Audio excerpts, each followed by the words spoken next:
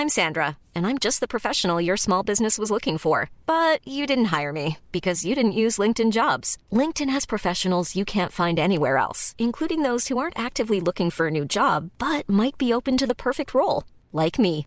In a given month, over 70% of LinkedIn users don't visit other leading job sites. So if you're not looking on LinkedIn, you'll miss out on great candidates like Sandra. Start hiring professionals like a professional. Post your free job on linkedin.com/people today. Everyone knows therapy is great for solving problems, but getting therapy has its own problems too, like finding the right therapist, fitting into their schedule, and of course, the cost.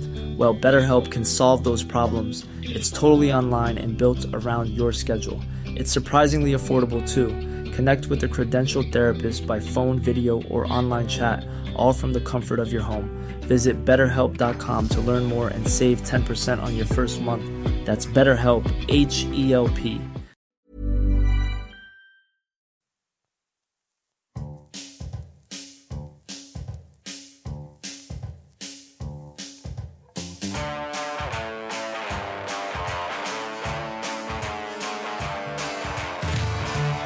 Hi and welcome to The Backstory with Claire and Susie. In each episode, we'll be hearing about an experience that has happened to someone that shaped who they are.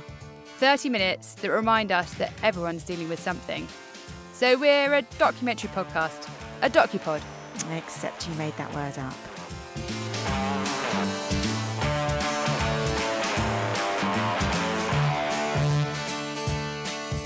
This week we're hearing from Vicki, a young mum and keen blogger, who I think we can say is a bit of a social mover and shaker, isn't she, Susie? She is. I met Vicki at a networking event that she and a friend had put on. And how do you feel about networking events?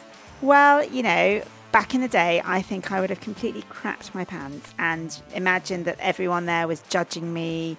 I wouldn't really have known what to talk about and probably have just dreaded it. But I think now I don't give a monkey's, really. I'm so old and curmudgeonly that I'm past caring. So, you know, maybe there are some advantages to being a more mature woman. I don't know. How about you? I bet you love a bit of networking, don't you? You're that kind of person. I can see you being very good at it. I don't really know. I've never really thought about it. I've never really needed to do networking before, and it's only something that we've sort of thought about recently, isn't it? So yeah. I'm not sure if I've ever been to a networking event, to be honest. I bet you could work a room like a true pro. Anyway, give us a bit of an intro to Vicki's backstory. Well, even though the first time I met Vicki, she was looking amazing, you know, super stylish. She was able to get up in front of a room full of people, speak coherently, you know, put everybody at their ease. But behind the scenes, she's had a pretty tough time these last few years. She's got 2 young boys, and when her first baby, Elijah, was born, he ended up in NICU. All right, yeah. NICU is the neonatal intensive care unit, isn't it? Yeah, that's right. And, you know, lots of people do have experience of being in NICU. You know, even you did. Yeah, my middle daughter was in for a short time. But for most people, myself included, those stays, you know, they're quite short. Vicki had a different experience, and it really convinced her that a lot more needs to be done, you know, to support families around what's a very difficult time for them. So let's listen to Vicki's backstory.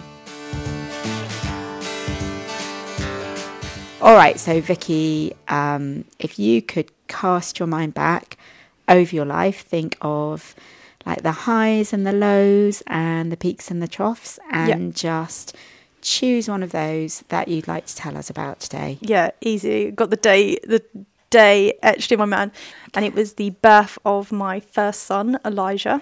Okay. Really standard labour. Waters broke. 8 hours later, he was here. Yeah. Sort of got cleaned up, stitched up, and then 12 hours post-birth, he began having dusky episodes. So by that, when he was sort of feeding, having his nappy changed, he was going purple. Oh, God. Just really quickly. Yeah. And then he'd be normal again. So luckily, he did it in front of a couple of nurses who sort of were quite concerned. Yeah. And he was whipped off to the assessment room in NICU when I was transferred to a ward. And then they came up at 1 a.m. and said that they thought he had a suspected heart murmur. So they were going to sort of keep an eye on him, see how he goes.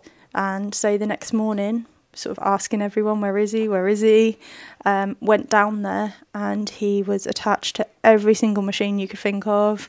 Oxygen being pumped into him. So he had 4 structural abnormalities wrong with his heart, and it would be touch and go whether he would survive. So you spent your first night having given birth. You spent your first night on my own without your baby. On my own in a side room, and the next morning a nurse came in and took the incubator and said, oh, it's okay because you won't need that. Greg came up at about 9 a.m. and took me down there, and just the shock, the double doors, the hand sanitizer, going in and seeing all the small premature babies next to him. Yeah. So my middle daughter was in NICU for a short time, and I remember she was also full term. Yes. She wasn't a big baby, but I remember being in there with her and all of those tiny babies. It doesn't seem right. It's like he didn't belong there. He was twice, if not 3 times the size. He didn't even fit in the incubator properly. I couldn't face like sort of family and friends. We sort of had one text message that we sort of sent out to everyone, and I just couldn't face anyone. It was a struggle to get through the first few days. Then we had another blow on day 3. I was woken up early hours of the morning by a NICU doctor to say that Elijah had been having seizures. They did a brain scan and they found out that he had a stroke. They then had to sort of pull us into a side room. This was, I think, maybe the Saturday.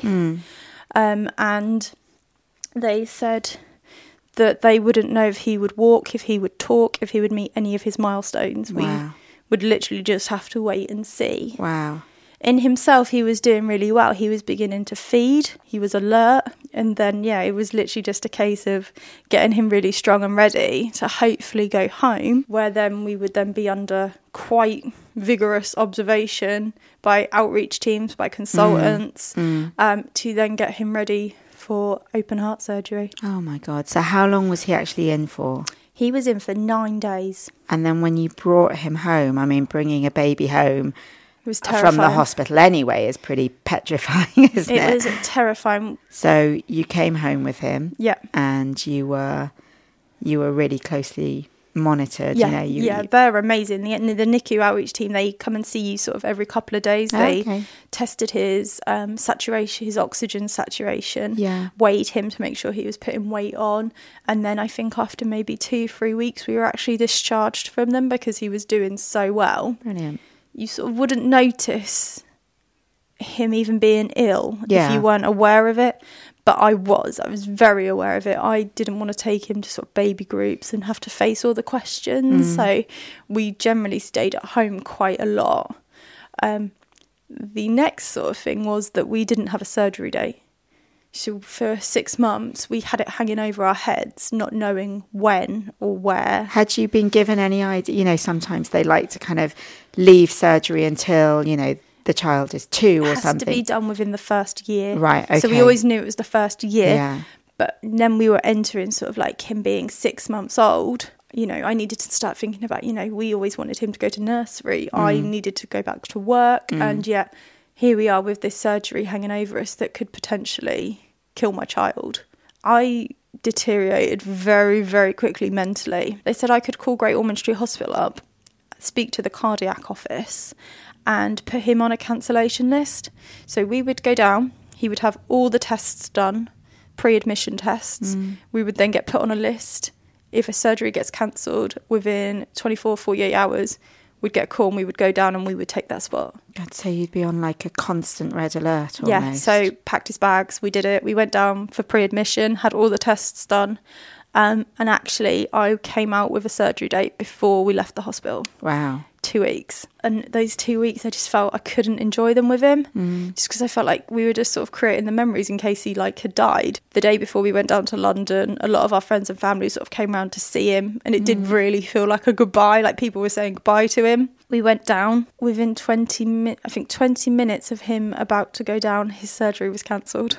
Oh, you're joking. And we literally, within 5 minutes, were told to go home. Why was it cancelled? There was a heart transplant that had come in. Okay. So I was just oh my God. So a child had died to give the heart. A child would possibly live because they were receiving the heart. Yet my son was going away. Yeah, without having his operation. And I was like, how long have we got to wait again? It was a week. So you went back down a week later. They let me hold him as they put him to sleep. took him, put him on the table because he was so like a heavy weight. Yeah. We then got the call from the surgeon to say the surgery was a success. Okay. When I looked at him, it wasn't as bad as what I thought it was going to be.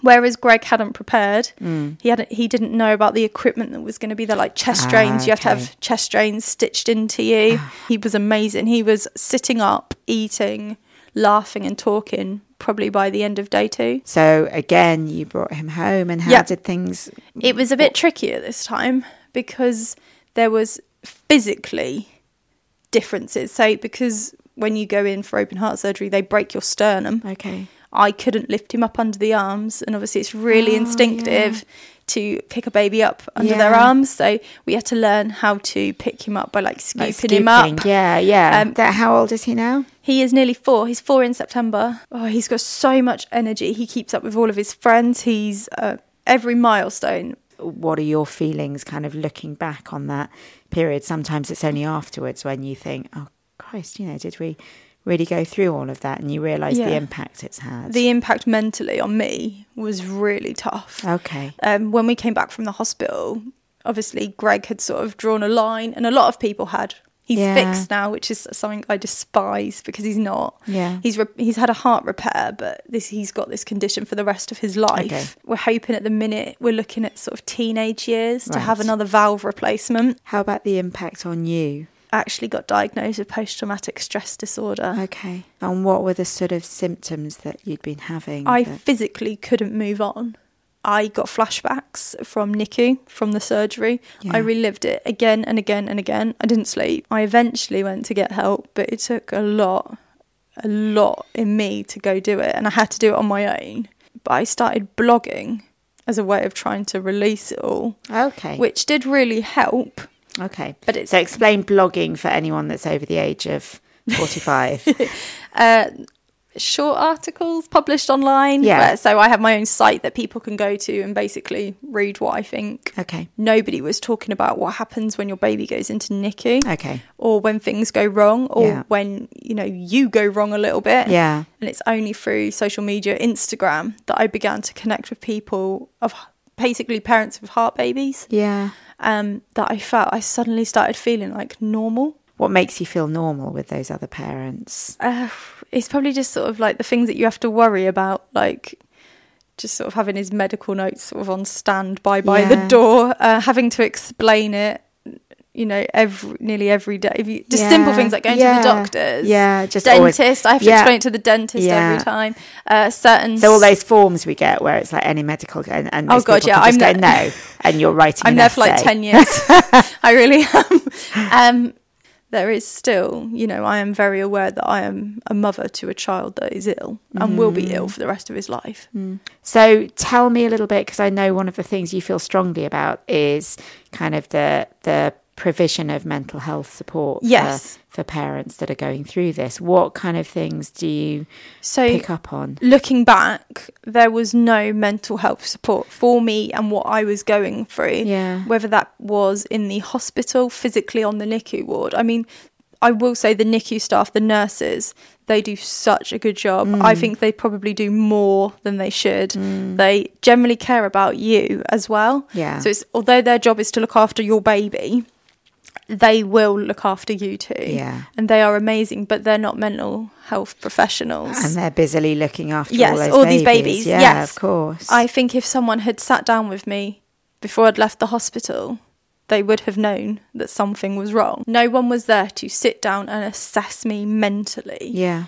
70% of NICU parents will have some form of mental health develop, whether that be, depression, anxiety, and it might not be at the time, because it doesn't end when your baby comes home. No.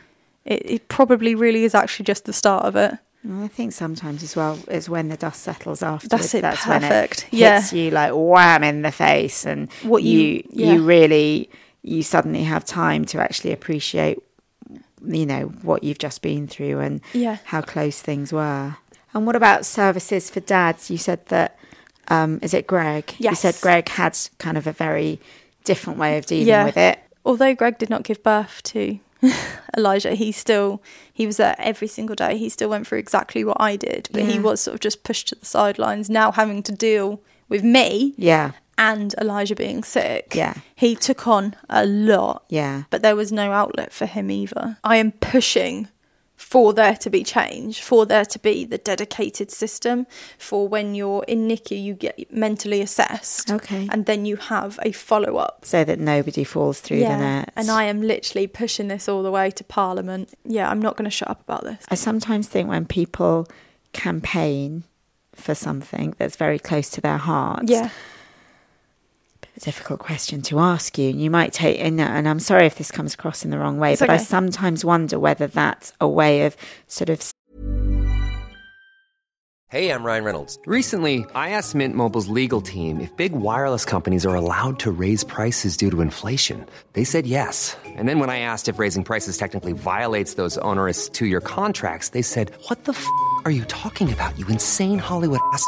So to recap, we're cutting the price of Mint Unlimited from $30 a month to just $15 a month. Give it a try at mintmobile.com/switch. $45 up front for 3 months plus taxes and fees. Promo rate for new customers for limited time. Unlimited more than 40 gigabytes per month. Slows full terms at mintmobile.com. Everyone knows therapy is great for solving problems.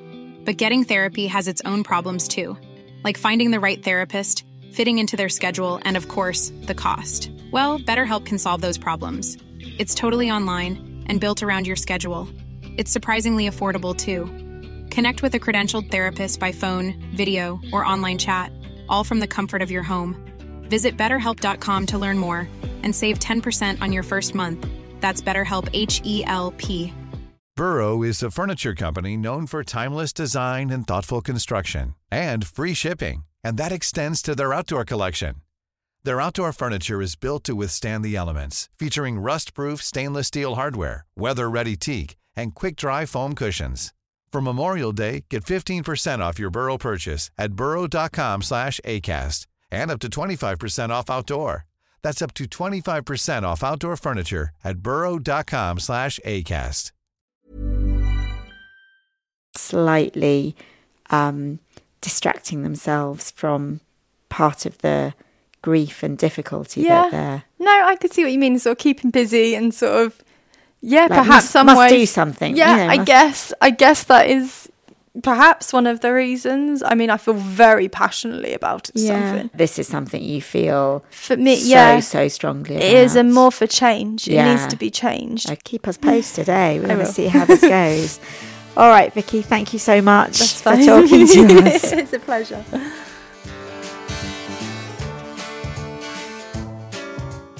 So, Claire, first impressions.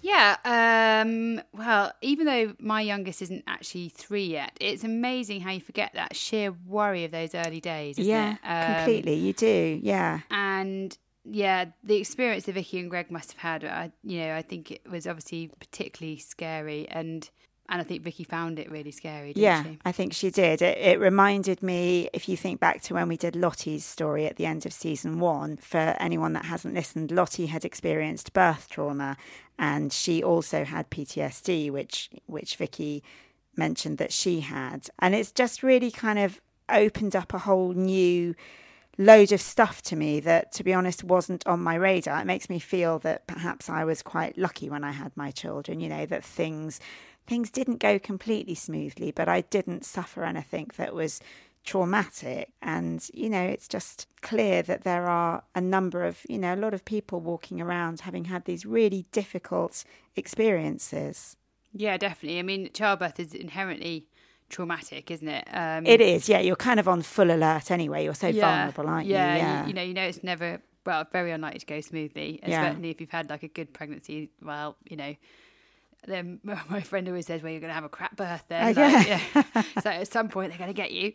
But yeah, I think because you're so vulnerable, and then to go into that sort of situation that she went into of having a baby NICU, you're just at your lowest point anyway, aren't you? And then to have to try and do that. So obviously Vicki's interview was cut, but did she talk any more about how it affected her? She did, yeah. She explained how she had been misusing pills. I don't actually know what sort, but she was misusing pills. I think Greg was working very long hours, and she was just very, very isolated. And actually then when she kind of turned to reading stuff online, what she was coming up with was just quite medical, or those kind of generic new parent blogs that just didn't really reflect what she'd been through. I know that she had some trouble accessing counselling, so she started blogging, didn't she? Should we talk about that? Oh God, yeah. I don't know what I think about this. I'm going to be absolutely honest, and I kind of can't make up my mind whether it's an age thing or a personality thing, because I think even you and I are quite different, aren't we? And I sometimes wonder whether that's, because I'm just a few years older, does that make a difference? But I think you maybe are a bit more willing to share things online than I am. Do you think? I mean, I probably am an edge more willing than you are. Yeah, but I put still, up the odd photo, but maybe still not feelings or anything like that. No. Oh my God, draw the line at feelings. Not feelings. I mean, look. There's a really fundamental difference between talking face to face with someone, and I do kind of stand by that. I think, there's that whole experience of being there with them. You can be silent, you can just have a good boo. You don't kind of feel as though you have to explain everything coherently. You can just kind of ramble on or rant or cry or whatever, and you're able to get a hug, or I don't know, it just feels like a fundamentally... I think the fundamental thing with that also is that you're not measured. It's not measured in any way, is it? So like you come around here, you're not kind of, if you were to tell me something that you're upset about, whatever, you're not then measuring how long I spend with you doing it. Like, you're not measuring how much I react to you. But when you put something online, you're like, oh, I got 25 likes and 3 comments, or some people getting hundreds of comments. Yes. And I can see that becomes incredibly addictive, but also really unsatisfactory, because you never get a proper response, do you? It's like, it is that kind of falseness of online, which, I do think that people feel that they're kind of getting support, and like it's nice that there's sort of outpouring for different people's stories. But it's just, I mean, maybe I think we probably sound incredibly old-fashioned, but maybe we need to, because that, I think that there is that sort of fundamental difference between, everyone says this, it's about real life, isn't it? It's about sort of having that response in real life, and it's immeasurable. It's just a real thing. Yeah, I think it's just one of those things that for me, I would never want to say.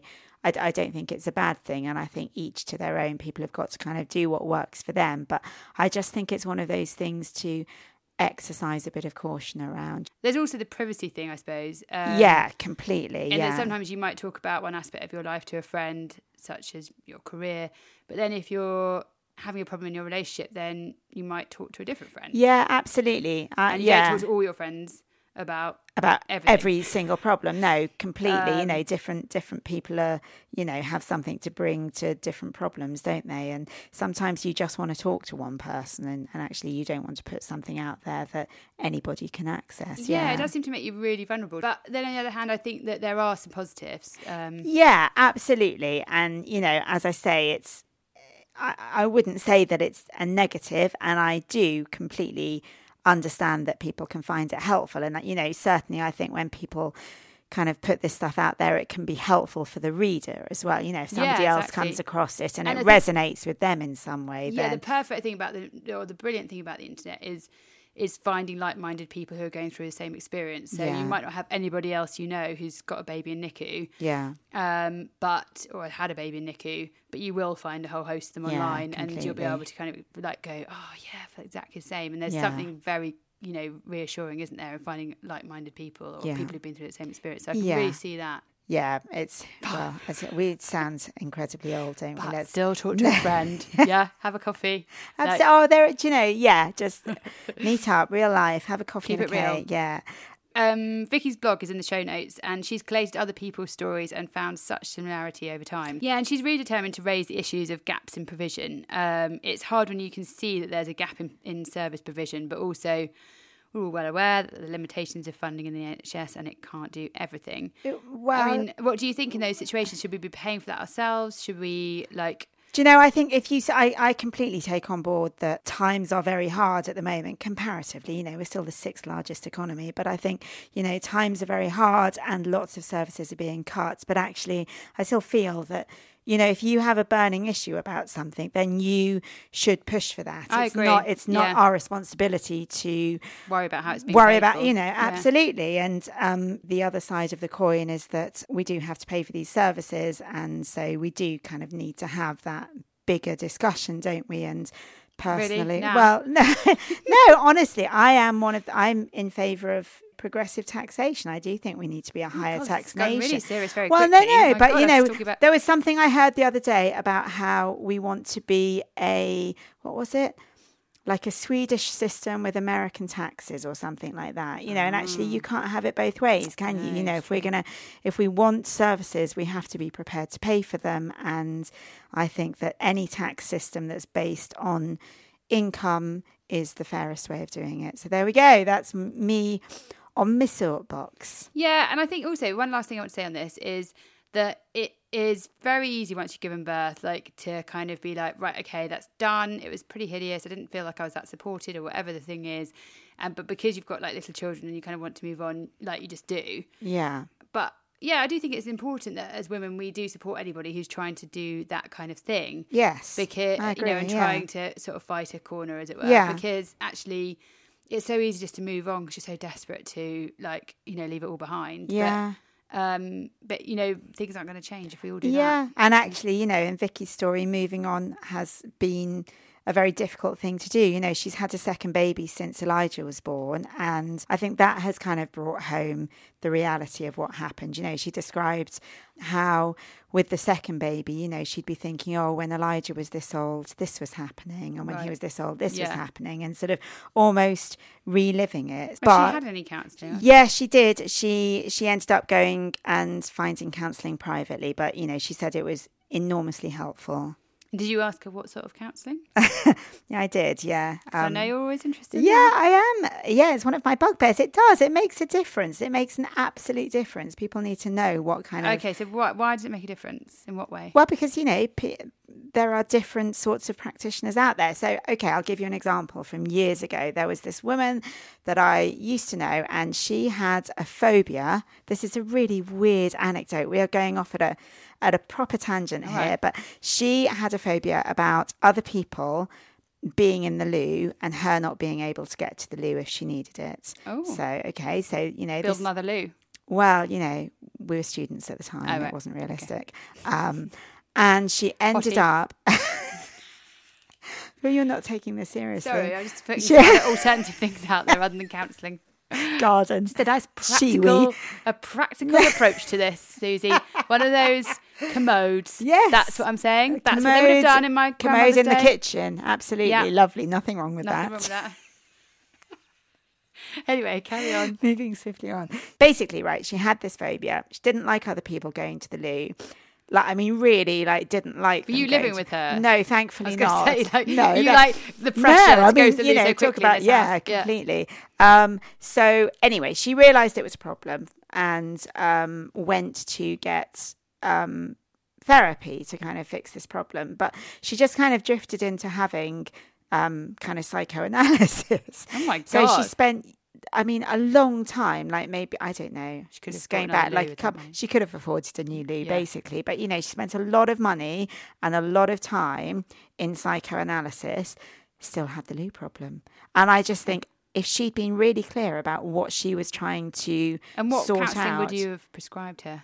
I don't know because I'm not a therapist, but some sort of behavioural, or bloody hypnotherapy or something. I don't know, but something that just addressed that specific behaviour rather than, the whole life. Yeah. The whole life, because that was not necessary. Sometimes so it is, but... I do feel that it's really important if you're seeing a counsellor that you're kind of clear on what it is they're offering. Okay, so to sum up, I think Vicky's story really brought home how sometimes the shock of an event hits you a bit later. Yeah, definitely. She really felt that. I think for me, it's that whole thing about blogging and just the role that plays in people's recovery. Not saying it's a bad thing, just saying treat it with a bit of caution. Right, and we're not having any blogs from you. No, definitely not. And finally, there's just that old chestnut about services for dads. Yeah. There are positive signs, but it crops up again and again in all our stories, well, not all our stories, obviously, but anecdotally about how dads are still a bit of a second thought, which particularly with these birth ones, I think is, is quite tricky. Yeah, I'd like to do a programme from a dad's perspective. That would be good, wouldn't it would. And we have tried. But if you're a dad and there's some aspect of being a father that you think is underreported, then please get in touch. We'd love to hear from you. We would, definitely. Okay, Claire, what's our podcast recommendation this week? Yeah, it's Death in Ice Valley, produced by BBC Worldwide Service. It's like the World Wide Web, but it's just a service. No. Okay. Service part of the web. So, sorry, BBC World Service and NRK, which I believe is a Norwegian broadcasting, I don't know what it stands for, but anyway. And they, it's a Norwegian story basically about a woman, a real life disappearance of a woman who went missing almost 50 years ago. Yeah, it's one of those that I've had kind of sitting in my library for a long time and I haven't listened to, but I've heard good things about it. Yeah, it's had good reports. I've enjoyed it. It's a bizarre story, but basically this woman's body was found in a very unusual circumstances in 1970. And the podcast follows the mystery of who she was and how she was killed over 10 episodes. So if you're looking for something to binge listen on to while you're lying by the pool, then this might be a good one. Next week, we hear from Linda, who is someone that both Claire and I know because she's the cleaner at our local school and has the most amazing story of recently becoming blind. We're going to hear how she's coping because it's absolutely fascinating. We are the Backstory Podcast on Facebook and Instagram, at the Backstory Pod on Twitter. I'm pretty sure you know this stuff by now, but do make sure you hit subscribe so that the new episodes are automatically downloaded. Remember, drop us a review, sign up a friend, help us out a bit. We'll be back next week. See you then. Bye.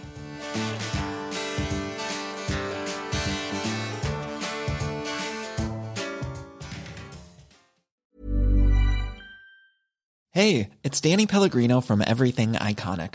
Ready to upgrade your style game without blowing your budget? Check out Quince. They've got all the good stuff, shirts and polos, activewear, and fine leather goods, all at 50 to 80% less than other high-end brands. And the best part? They're all about safe, ethical, and responsible manufacturing. Get that luxury vibe without the luxury price tag. Hit up quince.com/upgrade for free shipping and 365-day returns on your next order. That's quince.com/upgrade. Planning for your next trip? Elevate your travel style with Quince. Quince has all the jet-setting essentials you'll want for your next getaway, like European linen, premium luggage options, buttery soft Italian leather bags, and so much more. And is all priced at 50 to 80% less than similar brands. Plus, Quince only works with factories that use safe and ethical manufacturing practices. Pack your bags with high-quality essentials you'll be wearing for vacations to come with Quince. Go to quince.com/pack for free shipping and 365-day returns.